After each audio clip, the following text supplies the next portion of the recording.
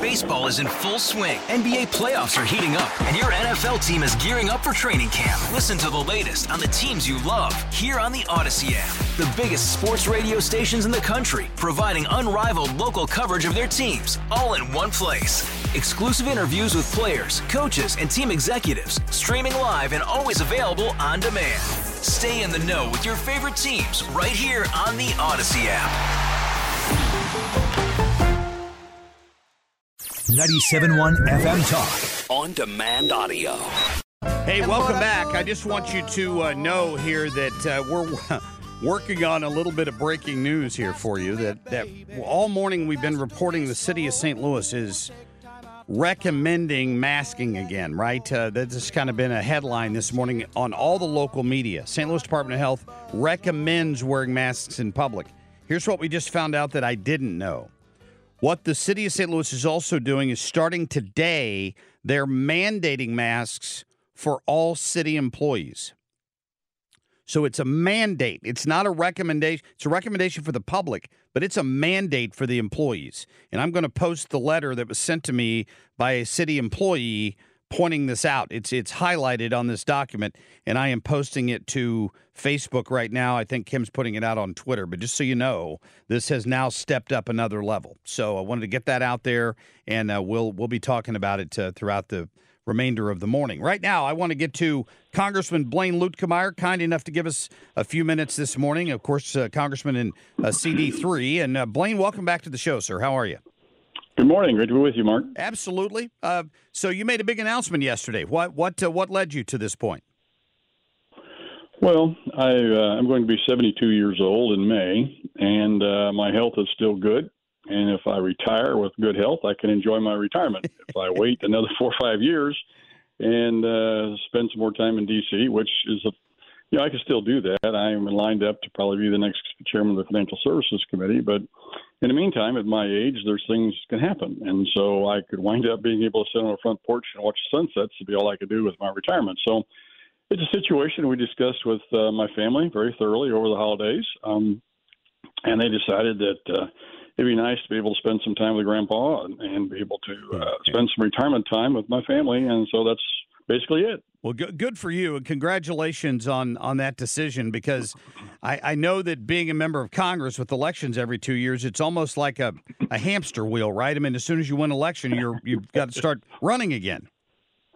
Well, and that's what we were doing because we always have a family meeting to decide if I'm going to run again, and if so, can the family continue to put up with all the stress and nonsense of my job that falls back on them sometimes. And so it's a family decision. It's not just my decision. And so I was sitting there discussing it with them and explaining the pros and cons of everything. And then at my age, it's just, you begin to see some of your friends who aren't here anymore, and you see other friends that have retired and are able to enjoy some of their retirement years. And so, at age 72, you think about things about life, about the rest of your life differently than you do when you're 52. And so it's a very personal decision. I enjoy my job.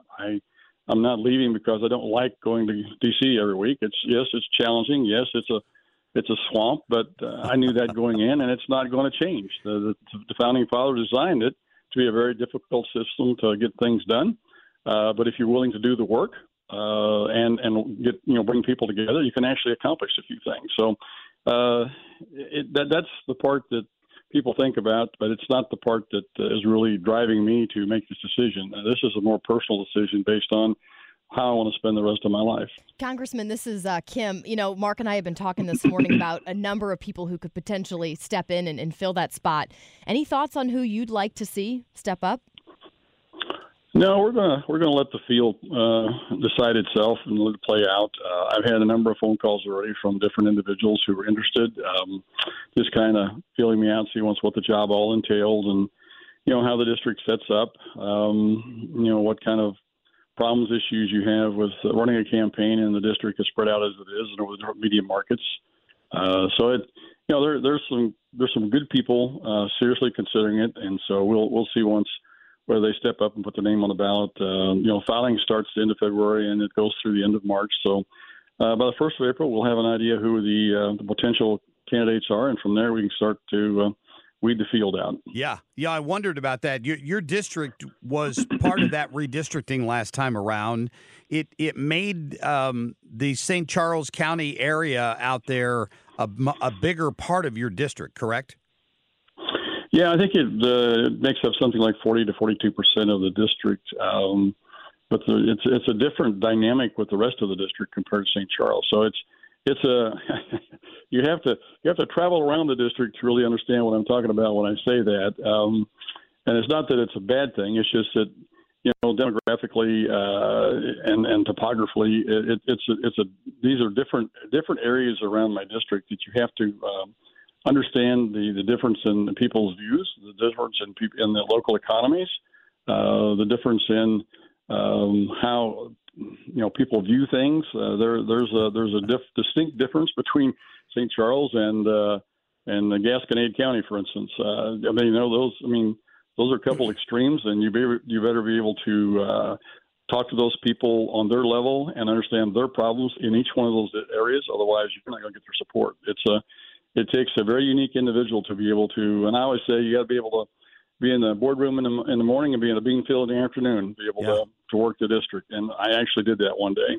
So it's an interesting district, great people, lots of industry, lots of farming, lots of water in the district because water issues are a really big deal. But I'm excited for the last year here. We got a lot of good things going, and we want to continue to represent all the good folks of the district in our state in D.C. over this next year. We've got a number of things that I hope we can continue to work on and finish up, and we'll see. But we'll see once whoever comes out of the pack and addresses all this. They'll have their work cut out for them because it's a very different cut-up district with the different entities around it and the way that it's structured. This will certainly be a busy last year for you in Congress, and I know you have some important deadlines coming up to keep the government funded and everything going on with the border. How confident are you that you guys will get some of these things passed and avoid a shutdown? Well, we'll get them passed. I don't know if we'll avoid a shutdown. That's always a problem. I know our speaker is adamant about not getting a shutdown, and so he'll do whatever it takes to keep that from happening. Unfortunately, we got a handful of people that's what they want. They want to shut the government down so they can be heroes to their folks back home, they think, but they actually hurt the country when they do that. It costs lots and lots of money whenever you don't. Whenever you do shut the government down, because there's a lot of stuff that happens that most people don't realize, and it's not a win-win. You actually cost you more than it does that you save. But there's some folks that they think that's the best way for them to get on TV and be able to go on social media and make some money. And so it's all about them rather than the issue of shutting down the government. And that's unfortunate because shutting down the government helps nobody. It forwards a lost cause, I think. But that's part of the process. You have some people there who have a definite difference of opinion on how this all works, and so we'll see how it all plays out. Yeah, but speaking of that, I mean, right now there's this question of a debate with the White House and the Democrats in the Senate over allowing some sanity at the border in return for this big funding bill they want for wars in Ukraine and Israel. Do you expect they're going to stand firm on that? I mean, I'd like to think the Republicans are going to stand up and make this happen. Yeah, I think if you look at Joe's history of negotiation, if you keep him in a corner long enough, he will give in. And I think we've got the perfect issue here to be able to get to the border problem. It is becoming, even on some of the more liberal news channels, it is becoming an issue. And when that happens, you're going to see the administration start to take notice of it. And I think they are. They know they're in a box and they don't know how to get out of it. We're helping them with this by allowing them to do some work on the border here for the dollars to be able to continue the Israeli and Ukrainian wars. So, I don't know what the holdup is there. I think they acknowledge that they've got a problem. 300,000 people came across the border last month and along our southern border, and that can't continue. That is crazy stuff. 300,000 people. That's unimaginable. And along with that comes all the crime. comes all the drugs. And I sit on the fentanyl task force. I mean, cartels in Mexico now control 40% of the geography of Mexico. It's a $13+ billion trade that they're involved in there, business there. And a lot of the precursors, the ingredients that they use for making fentanyl come from China. I'm on the China Select Committee.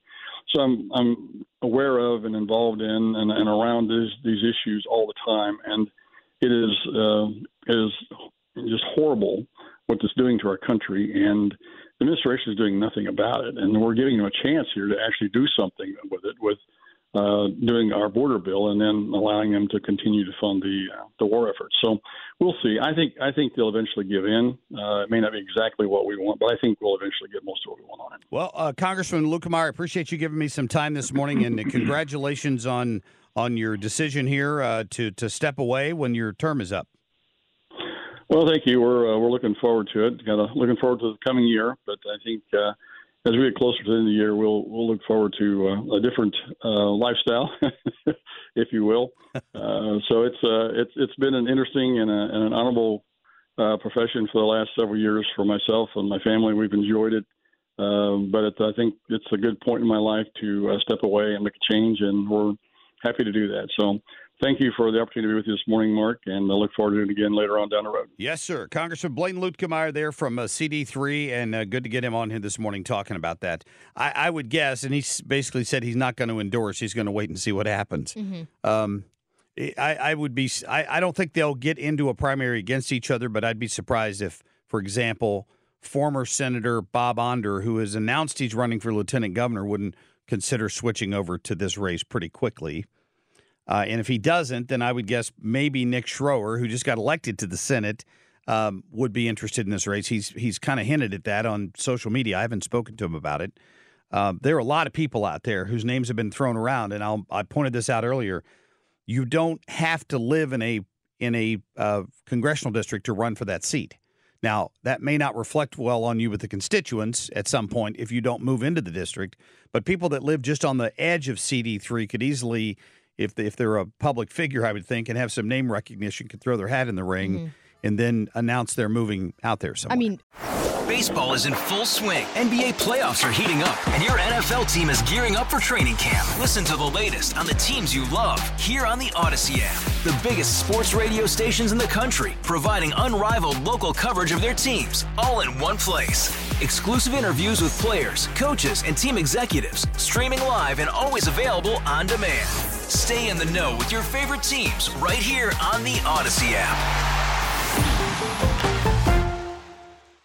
Being in that district, I don't care if you live in the district. I don't care where you live. As long as you represent me well, that's what I care about. That's what most people are going to care about for sure, and we're going to continue this conversation. Get more at 971talk.com. Baseball is in full swing. NBA playoffs are heating up, and your NFL team is gearing up for training camp. Listen to the latest on the teams you love here on the Odyssey app. The biggest sports radio stations in the country, providing unrivaled local coverage of their teams, all in one place. Exclusive interviews with players, coaches, and team executives, streaming live and always available on demand. Stay in the know with your favorite teams right here on the Odyssey app.